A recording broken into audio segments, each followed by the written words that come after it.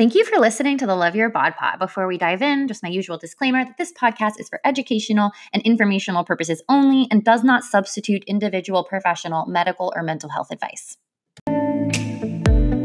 Welcome back to the Love Your Bod Pod. I'm your host, Kara Curran-Cefelli, and I am a certified holistic health coach. I'm a podcaster, I'm an author. I have a book titled Body Wisdom. It's all about rediscovering your relationship with food, trusting your intuition, and becoming your own health expert. And I really believe each and every one of us has the capacity to be our own health experts. And I really hope through this podcast and everything that I share on my Instagram, and if you do end up reading that book, that you really get to discover that we don't always need all of this external stuff, that we don't always have to go searching outside of ourselves for the answers on like what to eat and when to eat and how much to eat, that our body's already designed to know how to do that if we're listening and we're paying attention. If you're looking for some resources on how to connect more to your body wisdom, episodes 2 and 3 are all about it. And they will talk to you a little bit about like why it is that we're always searching for answers outside of ourselves, or why we find it so difficult to become our own health experts. Like I share with you what's blocking and what's stopping you. So if you're interested, go ahead and listen to those last 2 podcasts. It is the week after Thanksgiving, so I hope you all had a really great holiday, and I hope that you were feeling at peace with food and that you were able to be present with your family and that you enjoyed eating all of the things. I hope that the podcast last week of giving you some tips on how to approach the holiday were really helpful for you. If you didn't listen to that podcast, like the bonus podcast, feel free to listen to it, even though it's about Thanksgiving. It will also help you with any holiday parties you have, or with Christmas or Hanukkah that are coming up later this year, or Christmaka, as Seth Cohen says from the OC. Shout outs to anyone who remembers that. I was planning on recording a solo episode to go out live tomorrow, but my throat has really been bothering me. I don't feel sick. I actually think it's allergies or the poor air quality here in California. My throat's so scratchy, and I'm not sure I have it in me to talk for too much longer. So I placed an order for some pho. I had plans to go to the grocery store because I just got back from Arizona, and our fridge is like basically empty. We don't really have any fresh food left. And I was going to go to the store, but I just like am feeling pretty depleted and pretty pooped, maybe from traveling or just, I don't know, the air quality. So I ordered some pho, and I'm really excited. I haven't had pho in quite a while, probably because it's always so warm in California, and so it's not really something you want when it's like 90 degrees outside. But it is cooling down now, and I'm really excited to dig into this veggie noodle soup. So yeah, that's what I'm doing tonight. I'm home alone, working by myself, which doesn't happen too often. I have 2 roommates, my boyfriend and his best friend, or one of his best friends. But the house is empty. It's just me. So I'm kind of excited to stop working. It's like already 6 p.m. for the day, and go relax and enjoy a night off to myself. I haven't been alone in a really long time. As you know, I was like on that trip to Peru with a bunch of my girlfriends, which was incredible. Really a life-changing experience. But I'm kind of excited to just have a relaxing night to myself. So I'm playing or what you're hearing today is a podcast with Stephanie that I recorded a couple of weeks ago before I went on my trip. And it was set to go out next week, but I'm going to release it today or like tomorrow. Today when you're listening to it, but it's like the day before as I'm recording this. And it's incredible. I love Stephanie. I really respect her. She's a fellow health coach. We do very similar work in this world. And I think that you guys are going to love her, and I think you're going to get so much value out of this podcast. Or this interview with her. So yeah, without further ado, let's jump right in. Welcome back to the Love Your Bod Pod. Today we have a really special guest with us. Her name is Stephanie Webb. I am a huge fan of hers. You've probably heard me talk about her. And so I am so excited to have her today. She is a holistic nutritionist and certified eating psychology coach who works with women to take the guilt and stress out of healthy living. Stephanie is the founder of Nutrition Redefined, an online nutrition and wellness coaching practice, and loves being able to run her own business while raising her 3 kids. Stephanie is the host of the Nutrition Redefined podcast and loves spreading her message that food can and should be fun. She has worked with hundreds of women in her online coaching practice and teaches live in-person workshops all over the country. She holds a bachelor's degree in English literature and a master's degree in holistic nutrition and is a certified personal trainer. Stephanie, welcome to the show. I'm so excited to be here. Thanks for having me. Yeah, I'm so excited to have you here as well. So just to kind of break the ice, I love to start the podcast with something called awkward first date questions. So I'm just going to ask you some fun questions that I have received in my years of dating, and my prior guests have added a question as well. So at the end, I know you're married and you have kids, so you can just add any type of question that you want. Okay. Okay, so let's get started. Okay. When you were a kid, what did you want to be when you grew up? A writer. A writer. Hence studying English. Yes, and hence a huge career path change for me. Maybe I still will be a writer, just probably not of novels. I don't know. Okay. What is your favorite quote? Oh, gosh. I feel like that changes all the time. Okay, so right now. Right now, something I say to myself all the time is I can do hard things. And I know that's like super cliche and it's all over Pinterest and whatever, but it's important to me to like reaffirm that to myself, because sometimes I feel like, oh no, this is too hard, I can't do it. So I tell myself that multiple times a day about lots of different things. Okay, you'll love it. It's true, you can. Yes. So if you could have the answer to any question, what would you ask? Gosh, from anyone? Yep, any question. The questions to that have been all over the place. I'm like, oh man, I got to think outside the box. I guess I would want, okay, this is going to relate to our conversation, but this is something I wonder a lot, is like why women ever bought into this idea that we have to be pretty and skinny. Like, when did that start? Who started it? Can we go back and make them undo it? Like that, I feel like, why is our culture so wired towards that? And I guess looking forward, like, will we ever get over that? Like, there's people like you and I who are kind of fighting for that, but I want to know, like, are we going to win? Like, is it going to be normal in the future to just like not care so much about your weight and your body? Or is it always going to be an uphill battle? Yeah, I think that's a really powerful, potent question. And I imagine that have you read The Beauty Myth by Naomi Wolf? No, was it you that posted about that the other day? And I put it on my list, so I haven't read it yet. I love Beauty Sick, but I need to read The Beauty Myth. I read Beauty Sick because you recommended it. So good. It was great. I think Naomi Wolf has an answer. Interesting. She has a very powerful perspective.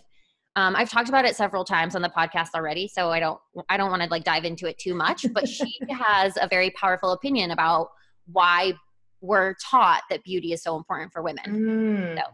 Okay, I'm going to read it. And then I'll get the answer to my question. Yes.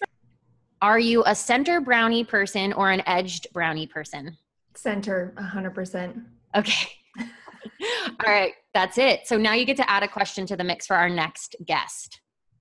Oh man, like anything? Anything, yep. I'm trying to think of like dates I've been on. I've been married for like 13 years, so it's been a while.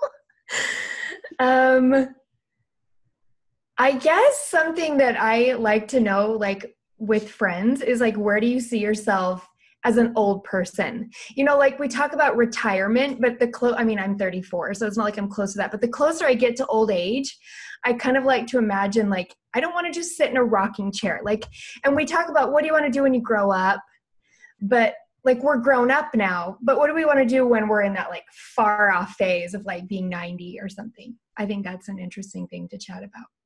I love it. That's a great question. And I've never thought about that. Maybe not directly. I love it. It's me in my old age, you know? Yeah. Your old age of 34. I'm getting close to 90 every day. Closer and closer. I love it. Okay. So let's just dive in. So first, non-first date question. Real question. Yes. So one of my favorite quotes is from Steve Jobs, and he says, you can't connect the dots looking forward. You can only connect the dots looking backwards. So you have to trust that the dots will somehow connect in your future. You have to trust in something, your gut, destiny, life, karma, whatever.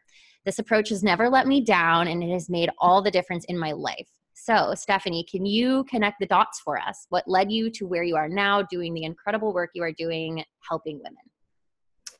Yeah, I think this is such a great quote and a great question. I do think we get so much perspective of seeing how life just worked out and kind of fell into place.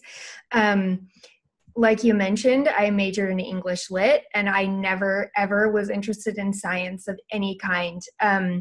But looking back, I can kind of see how my relationship with food and body, even as a teenager, really kind of started this ball rolling that I didn't realize was rolling.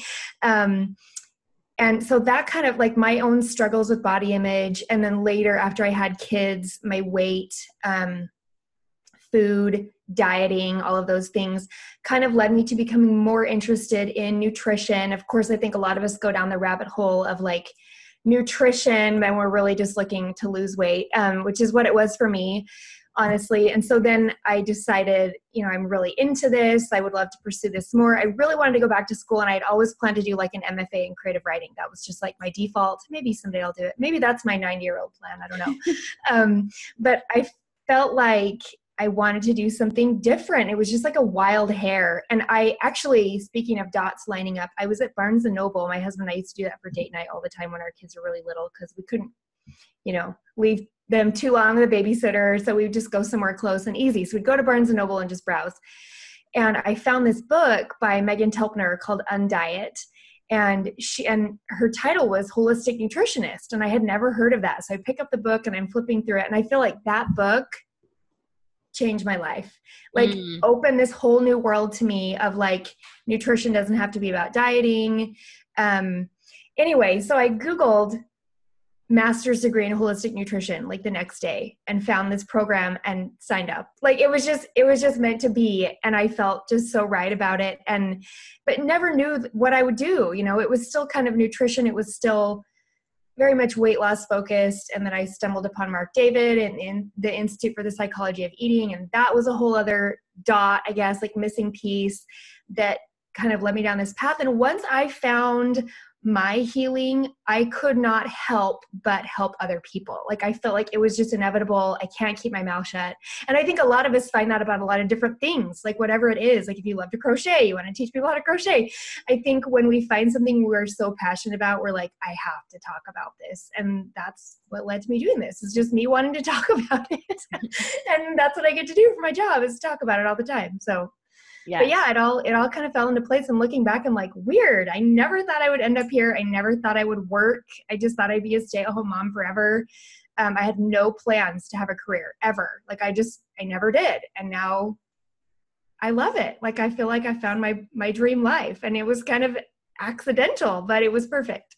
Yeah. Wow. I'm so surprised to hear you say that you just thought you'd be a stay-at-home mom.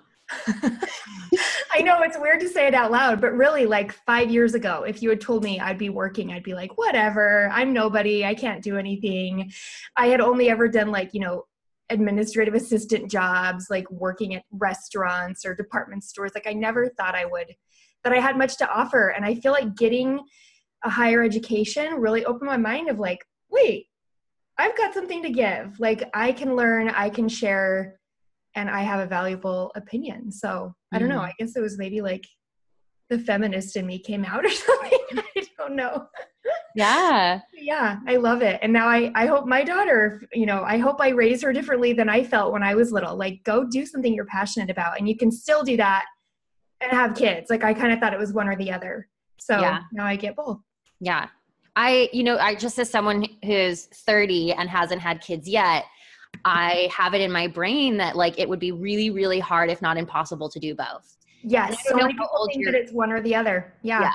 And I don't know how old your kids are, but I My don't know if oldest is 11. And actually, when I was going through my master's degree, I was homeschooling all three of them. And it was insane. Like I look back now, I'm like, how did I do that? But I did, and I'm so proud of it. And I'm glad that they saw me doing something hard, even as a mom, and that I wasn't, I don't know, you hear people with kids being like, oh, I don't have time for myself. I don't have time to read. I don't have time to pursue things. And that may be true for some people, but I think more often than not, it's an excuse. And so for me, again, I can do hard things. I was like, no, this matters to me, and I'm going to make space in my life for it. And it's good for our kids to see us sacrifice. So it doesn't have to be one or the other. I think there's room for all the things that matter to us. Yeah, I love that. I think that's beautiful. So give us a little bit of a background on like your struggles with food. Can you kind of connect the dots for us? Like tell us a little bit about your history with dieting and body image and trying to lose weight. And Yes. So I feel like I was a normal teenager as far as self-consciousness goes. Like I remember around age 12 just feeling like everyone is looking at me all the time. Like I thought I was the center of everyone's world. And now that my daughter's that age, I'm like, really, no one cares. But I remember my mom saying, no one cares. And I'm like, you don't get it, Mom. Everyone is looking at me. So that was when I feel like self-consciousness kind of emerged for me, of thinking that how I looked really mattered. And again, you know, getting compliments of like, oh, you're so pretty. That made me feel more pressure to be pretty or to fit that mold. Not that I like think I'm so pretty, but just as a girl, I think those comments that people give you really stick. And then in college, I feel like my first semester, I roomed with someone who was very appearance focused. It was my first time living away from my parents and my family. And so I kind of started to realize like, oh, people live differently than I do. They wear a lot more makeup. They spend a lot more time on their hair. They're in the mirror a lot more. So I kind of started doing that and getting really focused on my body. And of course, you know, I'm going through school. Life is normal. I'm dating, having fun, whatever. But it just kind of became more and more of an issue. I got married and we had our first baby right away. And after she was born was when I realized like, oh, this is why people diet. I had never done a diet before. I had been worried about my body. I had never restricted food. I had never been taught to do that, to count calories. I had no idea what any of that was. I more just had the body image struggles of like, oh no, I hope people like me and don't think I'm ugly. But I'd never gone down the food path until after I had a baby. And it was like, lose the baby weight, you know, get your body back. And that was when I tried my first diet, which was South Beach diet. I went to my aunt's house for vacation and she had it on her bookshelf. And I sat down and I read the whole thing front to back and was just like, this is awesome. Like this book is promising me that I can like have this perfect body. And so we did South Beach like 2 or 3 times, you know, never made it past whatever, a couple weeks in. And that's what kind of started it for me. It was having kids. And I was a big vlogger back then, not big, like I was famous, but I spent a lot of time on it. And looking back at some of my old posts, I would talk about food and like, oh, I'm addicted to sugar and I'm going to do this diet and I'm going to try to lose 12 pounds in, you know, a week or 2, and then I'll go back to normal. Like I just had such a dysfunctional view, which I think is normal. Like now doing what I do and I hear people say that, I'm like, oh, honey. yeah, same. But at the time I was just so tunnel vision into that. And then studying nutrition. And I really thought, I'm going to find the perfect diet. If I can just find the perfect way to eat. And for a while I thought that was being vegan. Like I did all the things, Weight Watchers, Whole30. Well, it was like a Whole5, I guess. Never made it very far. I did like partial keto. I'm trying to think of what other ones I've done. Just always different cleanses, juice cleanses, an Ayurvedic thing cleanse that lasted like a day or 2. Just lots of different things that I felt like if I could just find that missing piece. And then when I heard Mark David in, I think it was even before I enrolled to become certified as a coach, he said like, it's not about the food. And I was like, yeah, it is. Like, that's all it's about is the food. But really going through that certification training, he changed the name now to Mind Body Eating Coach, I think. But eating psychology, I felt like was just, it was like the heavens opened and I had this whole new perspective on food. And he would say, it's partly what we eat, but it's mostly who we are as eaters. And this whole other piece of who I am and what I'm bringing to the table, that matters. And so, yeah, it just was a huge shift for me. So it sounds like you were actually able to see that maybe dieting wasn't the holy grail and that it wasn't the answer to your problems with food or your problems with body image. Totally. And that what you discovered from Mark David made a lot more sense. And it sounds like you've had way more success. And I'm using air quotes for those listening. Can you, what exactly shifted? Okay, it's no longer dieting. Yes. And really, this is going to sound funny to say, but it wasn't even any longer nutrition. Like for me, nutrition had been like the king. Yeah. And after that, it was like, okay, if I can just chill out and trust my body and quit being so obsessively controlling. Like I was one who, and I don't want to fault people or make this sound bad, but for me, it just didn't work. Reading labels all the time and making sure every ingredient was completely clean. But then also on the flip side, like binging on Oreos or like total, like not clean food, clean in air quotes again. But I feel like it was really just letting go of this idea that nutrition would save me or that food would save me, and really just not thinking about food as much, not thinking about nutrition as much. And I think nutrition is like a valid pursuit, like as part of being healthy. But I think so often it takes way more space in our life than it deserves. And I think there is absolutely a way to nourish ourselves and get the nutrition our bodies need without thinking about it all the time or without being obsessed with it. Yeah. Yeah. It can be no big deal. Totally. And it doesn't need to be micromanaged. Exactly. And I think that was a huge shift for me. Like, of course it has to be micromanaged. I have to know every bite that's going in my mouth and get the exact, macronutrient, micronutrient profile that I need and all these supplements and just looking for that perfect way of living. But I feel like now my approach to food is so chill. And yet overall, I feel like I'm getting a lot more nutrition than I used to when I was obsessed with it, which sounds so stupid. But I just I eat vegetables. It's not a big deal. I eat whatever I want. It's not a big deal. And I usually gravitate towards things that make me feel good. Not all the time, but usually because it's just not a big deal. Yeah. Yeah.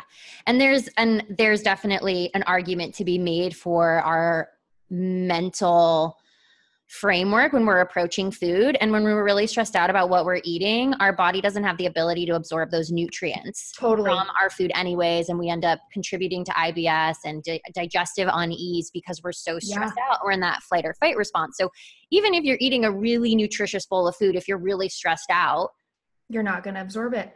Yeah. Yeah. And I think that was another paradigm shift for me, that like my thoughts and emotions were actually affecting my physiology. Like I had never, ever thought that before. Like it was like, well, if you eat the salad, then you win. But if you were like I was and just freaking out all the time and measuring and weighing and counting and stressing, like, gall, that was ridiculous. That was a terrible way to live. Yeah.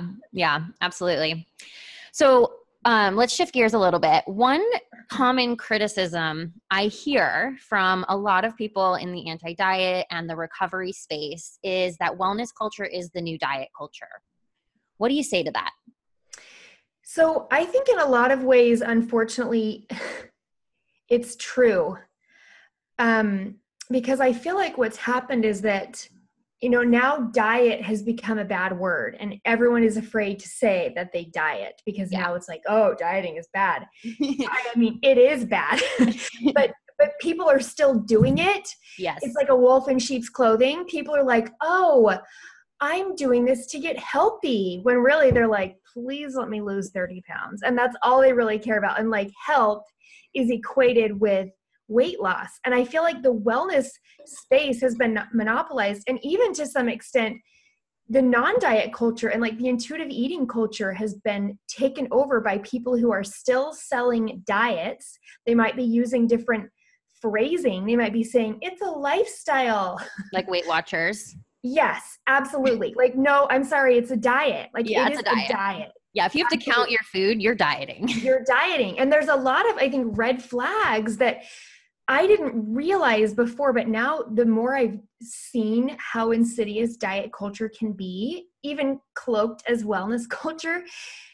And I feel like another thing is that a lot of people feel guilted into wellness. Like if you're not working out or you're not eating clean, you're a bad person. And I think that is so wrong. I think there's so much in wellness culture that's wrapped up with privilege and money and lots of different issues that kind of muddy the waters. But really, I think the main thing is that dieting or pursuing wellness or whatever, you have to be really careful that you're not being exclusive or superior, or I don't know what the word is, but that you're really pursuing it for the right reasons in a spirit of like, stay in your own lane.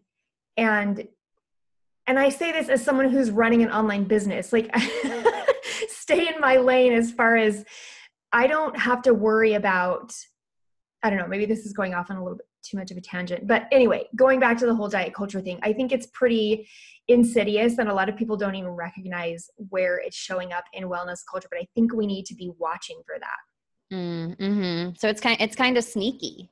Totally. Yeah.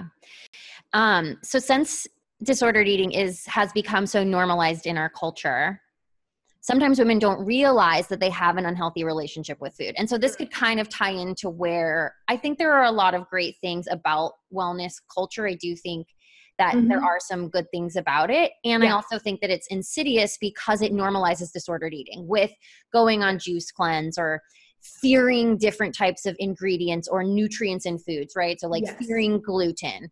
Absolutely.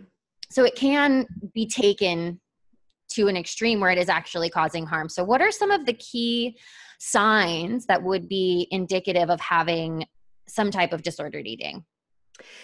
So I feel like one red flag is a sense of having to control. And this, you can just, everyone can like, you know, analyze their own selves, because you can't really look at someone and know, well, you can, I guess. But for a lot of us, that's almost like praised, like, oh, you have so much self-control.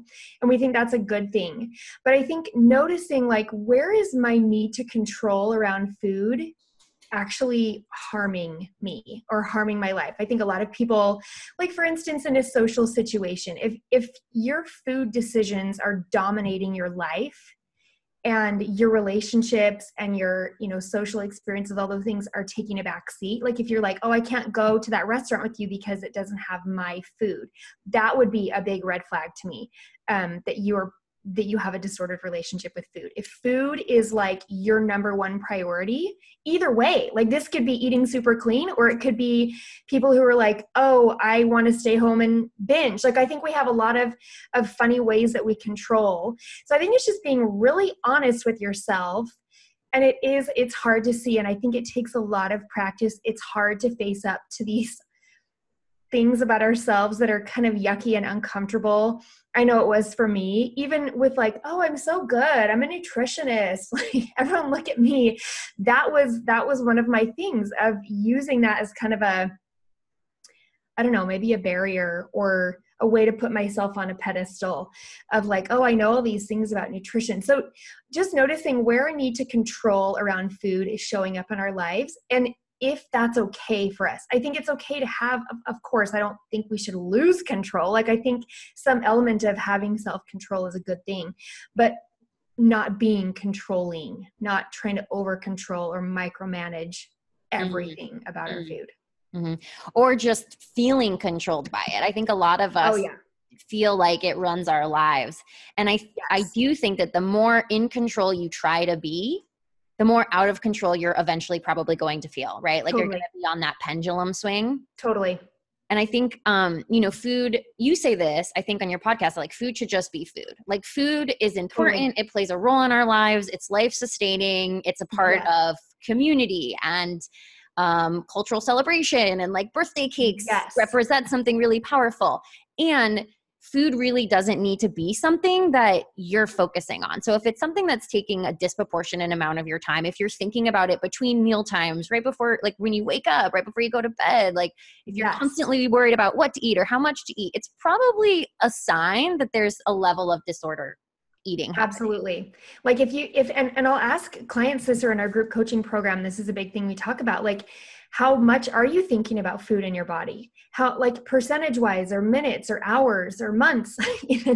And many people, when they hear that question, they're like, oh, I don't know. But if you think about it, I mean, a common answer is like all the time. Like it's constantly in the back of my mind. I'm always wondering what I look like. So it's not just food either. I think it's our appearance, it's how food relates to our weight, like all of those things. If that's taking up more than, I don't know, 10% of your brain space, you need to do some reevaluating of like, what were you put on earth to do? It's probably not just to be skinny and look good. Yeah. So would you say that, like, if you're having some type of obsessive relationship with food or trying to control your eating, would you say that almost by default, you likely also have body image issues? Mm-hmm.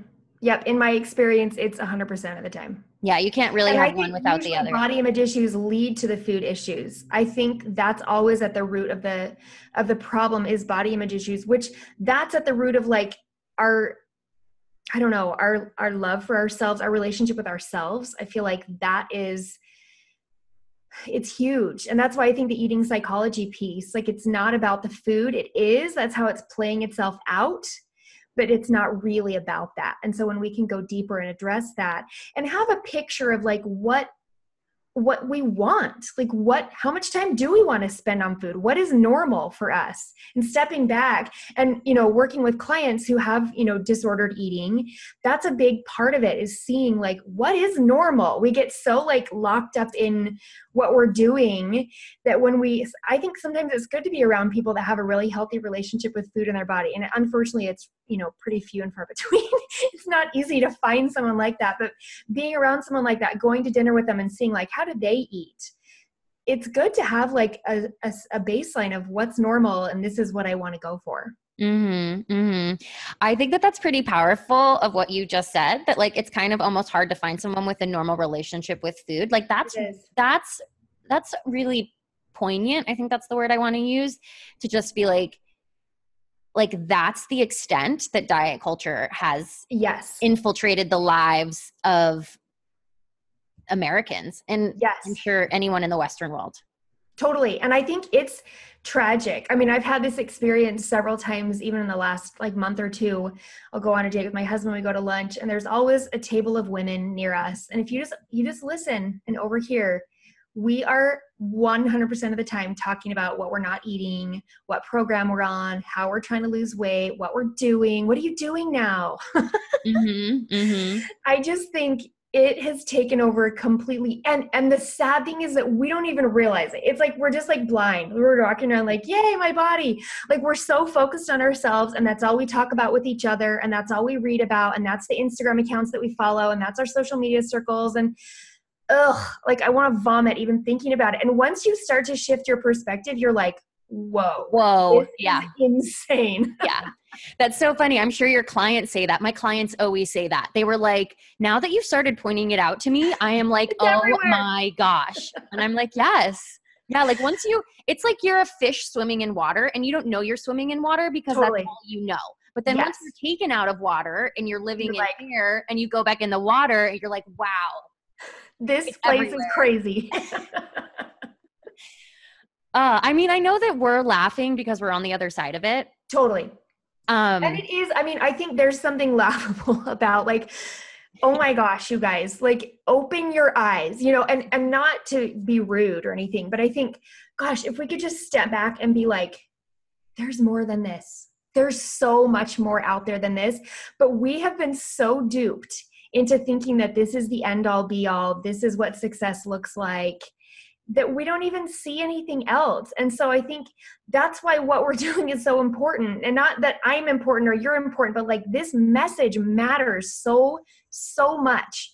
And we have got to be talking about this instead. So I think that's an important like takeaway for people that are listening. You hear body talk or diet talk, speak up and be like, guys, let's talk about something else. Like, let's not be crazy. Yes. Yeah. Like, just like you said, there is a lot more going on in the world, and our pursuit of like thinness and perfect health is totally distracting us and probably in opposition to real health, like potentially causing harm. Totally. Yeah.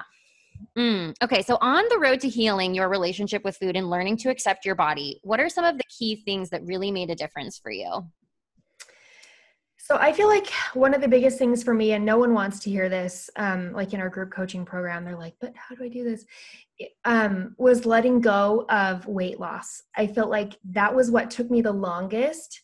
But once I hit that point, it was literally like this shift. It was, I don't want to say it was overnight because it was leading up to, you know, it was in process for a long time. Honestly, that's what happened for me when I read the book Beauty Sick. So I had already, I'll be fully like transparent here. I had already been practicing as a coach. I had already been in this, but there was still a part of my mind that was like, oh, but Stephanie, if you could just be skinny, everyone would take you so much more seriously and you'd be so much more, you know, professionally successful. So it wasn't until probably a year ago that I read this book and it was like, it flipped. It just, that was exactly how I needed to hear what I needed to hear. And I was done. Like I no more have gone down that path, but I feel like that was like a 3-year process for me of really letting go of it. So when people, you know, how do I let go of weight loss? I don't know. You just got to keep trying. You have to keep hearing these things over and over. So that was a huge one, was letting go of weight loss and really focusing more on how I felt over how I looked. And that sounds, again, very cliche and like, yes, focus. But really, if you look at your goals and where you're spending your mental bandwidth, if it's taken up too much by what you look like, you need to spend some time there and do some real work there. And then also I think coming to trust my body, because I think, and we've used the word micromanage a couple of times, I think that's what diet culture does, is teach us that we have to step in and micromanage. And so a big piece for me was stepping out of that and like staying in my own lane, letting my body do its thing and being like, it's okay. If I gain 50 pounds, it's okay. I don't have to worry about it. It's not the end of the world. I didn't gain 50 pounds, but if I had, I trust that I would have been okay with it. And even still with, you know, weight fluctuations and health problems, for me not to be like, I have to fix everything right now. What do I need to do? I need to be Googling the right supplement and doing the right diet. Like now I'm just like, my job is to chill out. Like number one, always I tell myself, chill out. That should have been my favorite quote. I need to like tattoo it on my forehead. Like literally, I think that's our main job, is just like calm the heck down and quit freaking out about our bodies. So I don't know. Those aren't like easy answers. They're not something that people can just like, okay, now I'm going to go chill out. It's like such an ongoing thing. And it's a constant process of remembering in the midst of what we're living in, you know, social media as it is and everything. But I think those, like trusting my body and letting go of weight loss, were two of the biggest things for me. Yeah.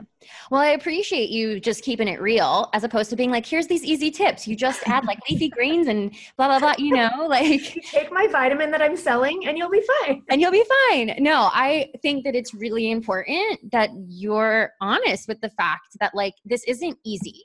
Yeah. You're swimming upstream. And I promise you that swimming upstream, the more you swim upstream, the stronger you'll get. Absolutely. And eventually you'll just be floating happy. Yeah. And it gets easier. It does. Easier. I feel like it's always going to be an ongoing process. I don't think we can ever check the box, but I look at the effort that I put in now towards like keeping my body image good, kind of protecting my environment. That is so minimal compared to what I had to put in at the beginning to really do the work of like reversing all the crap I had drowned myself in for 20 years or whatever.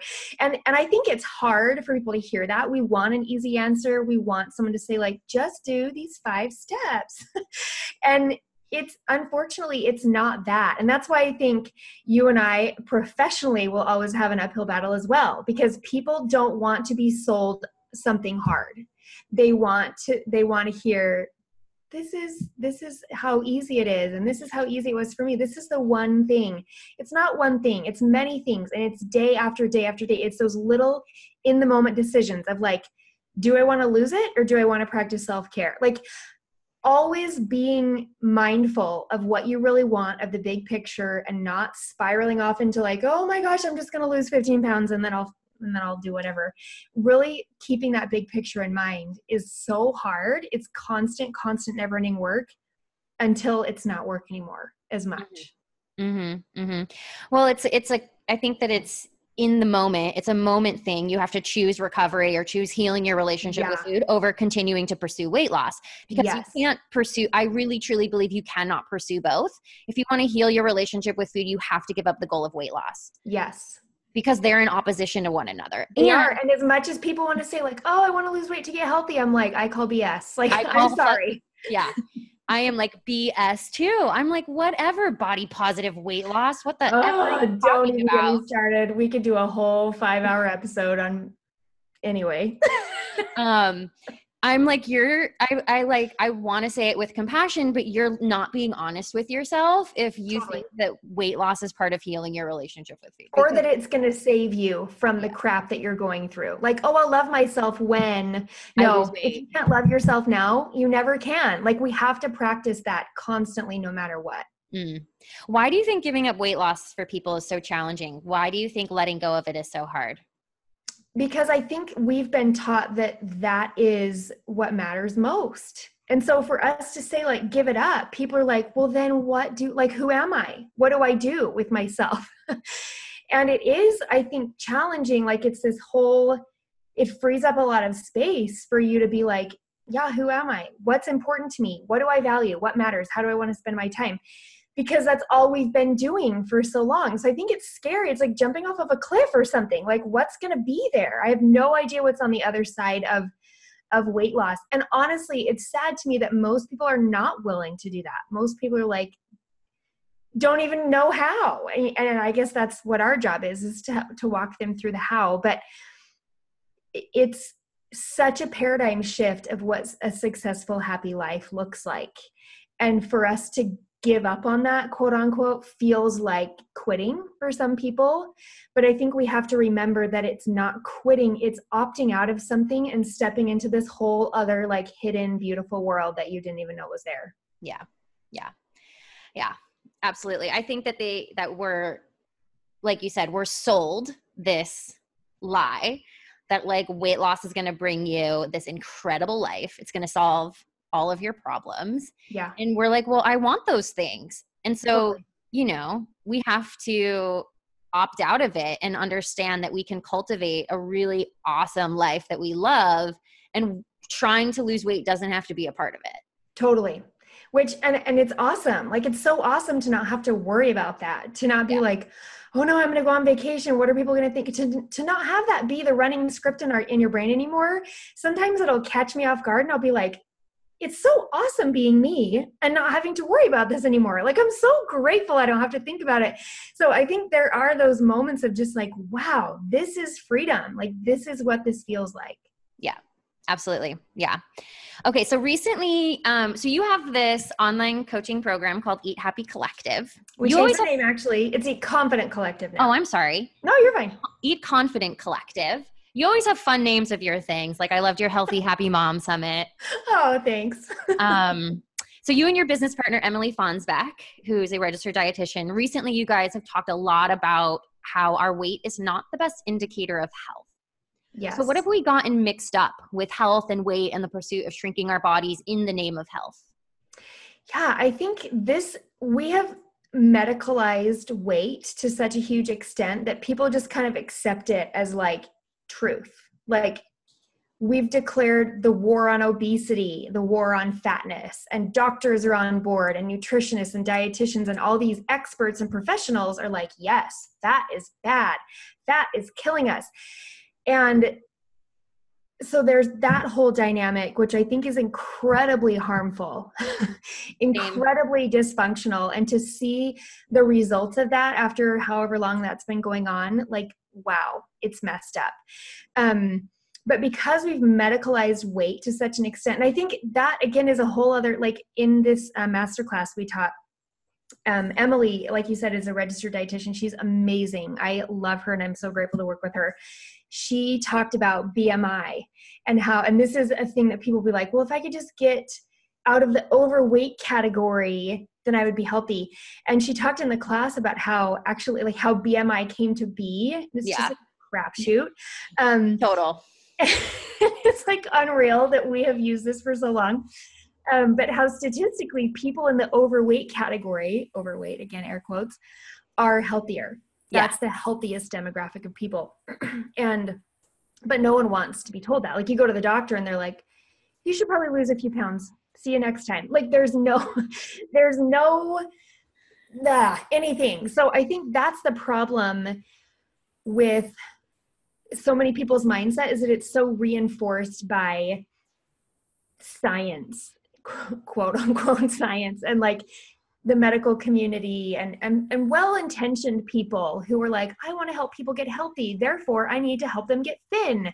When if we could step back and and I would recommend everyone read the book Health at Every Size, but if we could step back and focus on health producing behaviors instead of focusing on the outcome of weight loss, like it's a huge shift, but it's basically, I mean, if you think about the things you do to lose weight, hopefully, if it's a sustainable approach, it's the same thing that you would be doing if you were focusing on health, right? Like you would be eating well, you'd be moving your body, you'd be whatever, sleeping, managing your stress, all those things.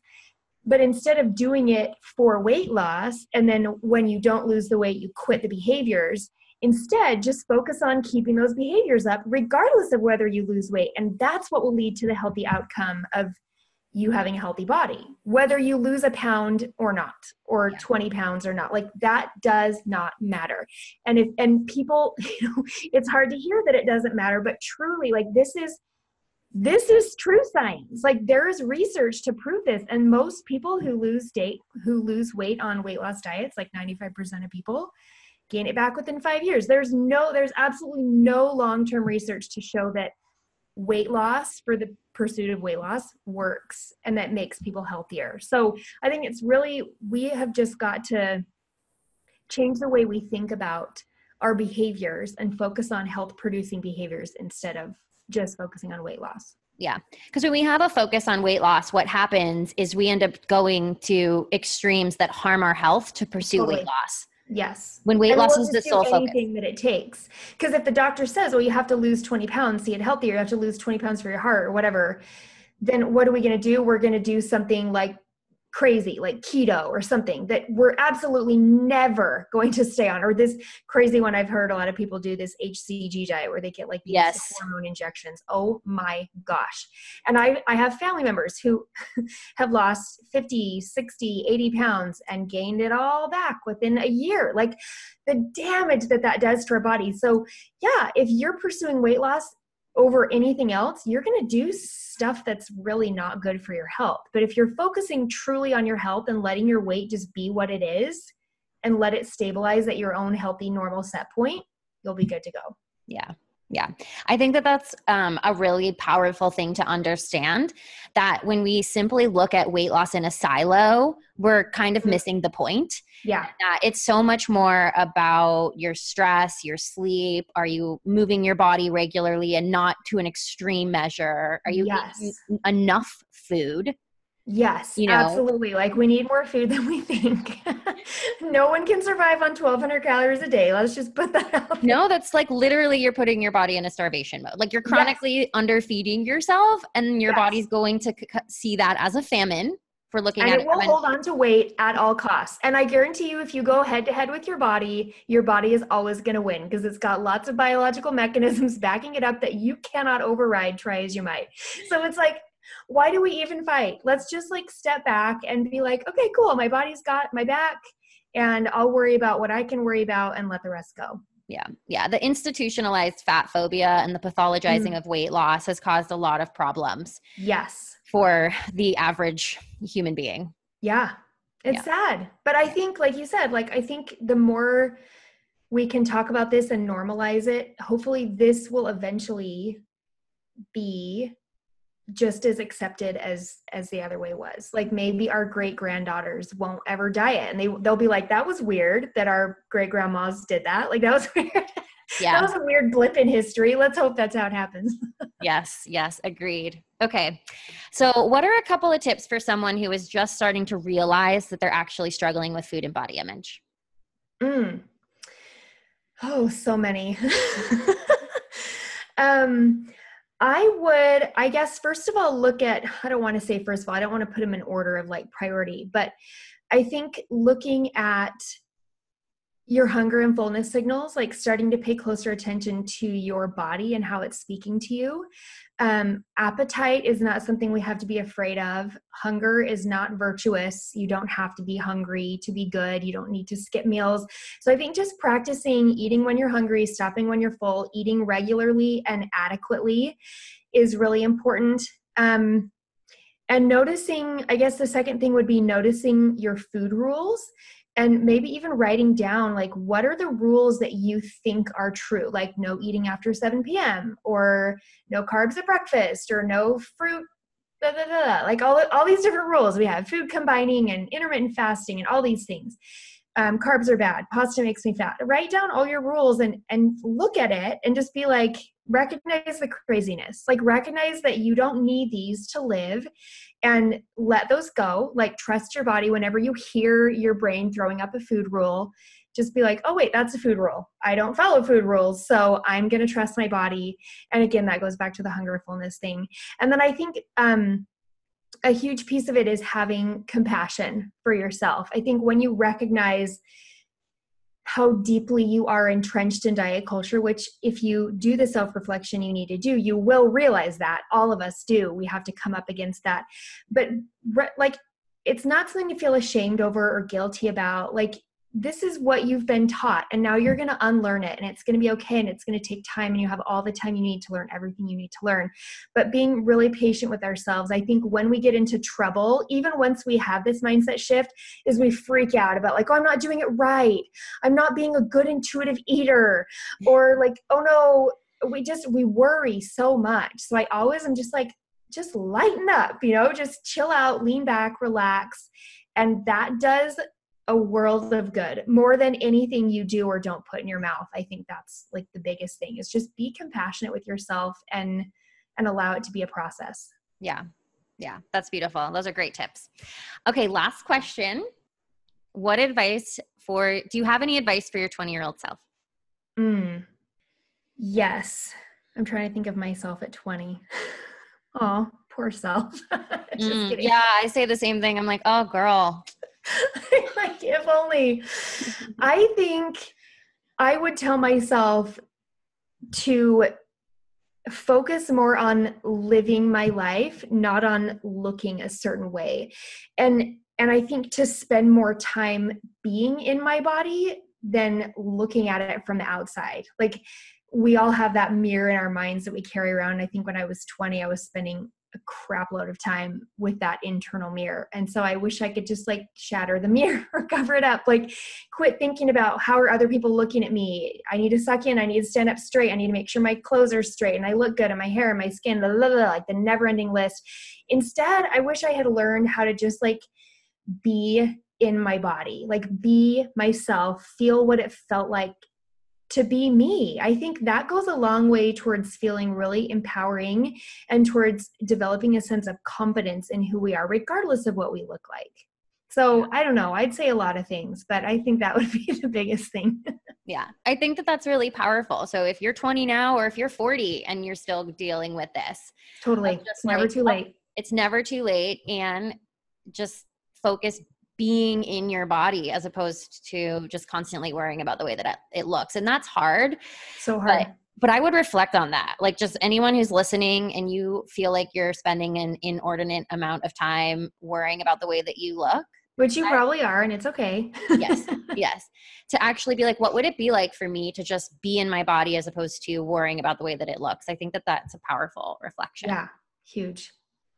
Stephanie, thank you for being here. Yes, it's been so fun. Yes, you are a wealth of knowledge.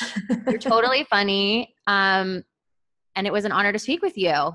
Thank Can you you. let everyone know where to find you? Can you tell them a little bit about your coaching program and all of that stuff? Yes. So I'm on Instagram at nutrition.redefined. I love Instagram. I guess I'm on Facebook, but like I don't use Facebook, so just do Instagram. I have a website, nutritionredefined.co. My funnest thing, I guess, is fun is a word as an English major. My favorite thing is my podcast. That's also called Nutrition Redefined. You can find it on iTunes or any podcast app. It's also on my website. So our coaching program is called Eat Confident Collective, and the doors are closed right now. We are only open for a couple days a quarter. So if you want to get in. It's really fun. So like you mentioned, I have Emily Fonsbeck in there as of August. We partnered with that, and it's seriously the most amazing thing ever.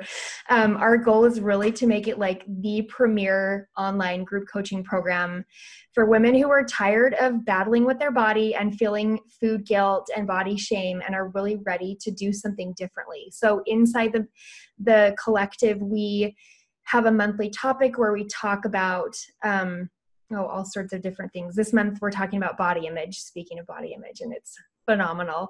Yeah. We'll be covering like goal setting in January. We have different holiday topics set up. We've done, shifting your mindset, all sorts of different things. And then we do weekly coaching calls. We have a Facebook group. It's just a really great supportive group. And all the information for that is on my website. But every time we open the doors, we do a free online class. So like you mentioned last time, we taught about why your weight isn't the problem and BMI and all those things. This next time we'll be talking about food guilt. It's going to be a really, really good class for the holidays because food guilt is rampant during the holidays. Yes, it is. So all that information will be on my Instagram and on my website. But yeah, it'll be a great class. Even if you're not interested in joining the collective, I'd suggest coming to the class because it's really good. Yeah. Yeah. I have tuned into several of Stephanie's classes and they're fantastic. She describes everything really well and in a way that anyone can understand them. So yeah. Hopefully that's the goal. I try never to be like, I'm better than you because I'm not, but I think the classes are a fun way to just like go in depth on a topic and answer people's questions live and in person. And it's really fun. Yeah. Yeah, they're fantastic. So be sure to go check out Stephanie. Thank you so much for joining us today. Yes. Thanks so much for having me. All right, that's our show. How awesome was that? Isn't Stephanie great? She is so relatable and so down to earth and so funny. I hope you guys got a lot out of that. If you are interested in listening to her podcast, Nutrition Redefined, I was interviewed as a guest. It was episode 41 titled Free Up Your Brain from Food and Body Obsession. So feel free to go check that out. I would love for you to check it out. We kind of reverse roles. So she's interviewing me instead of me interviewing her. And it's a great episode. So be sure to check that out. If you liked today's episode, if you thought it was helpful, I would love it if you would leave a ratings and review on iTunes or to share about it on Instagram in your stories or to send me a DM if you liked what you heard. I don't know if I've shared with you before, but it's really awesome to hear your guys' feedback. It makes me really happy. It also kind of helps keep me inspired and excited and motivated to want to keep putting stuff out there and creating this content and sharing my heart and soul with you. So if you like what you have heard, let me know.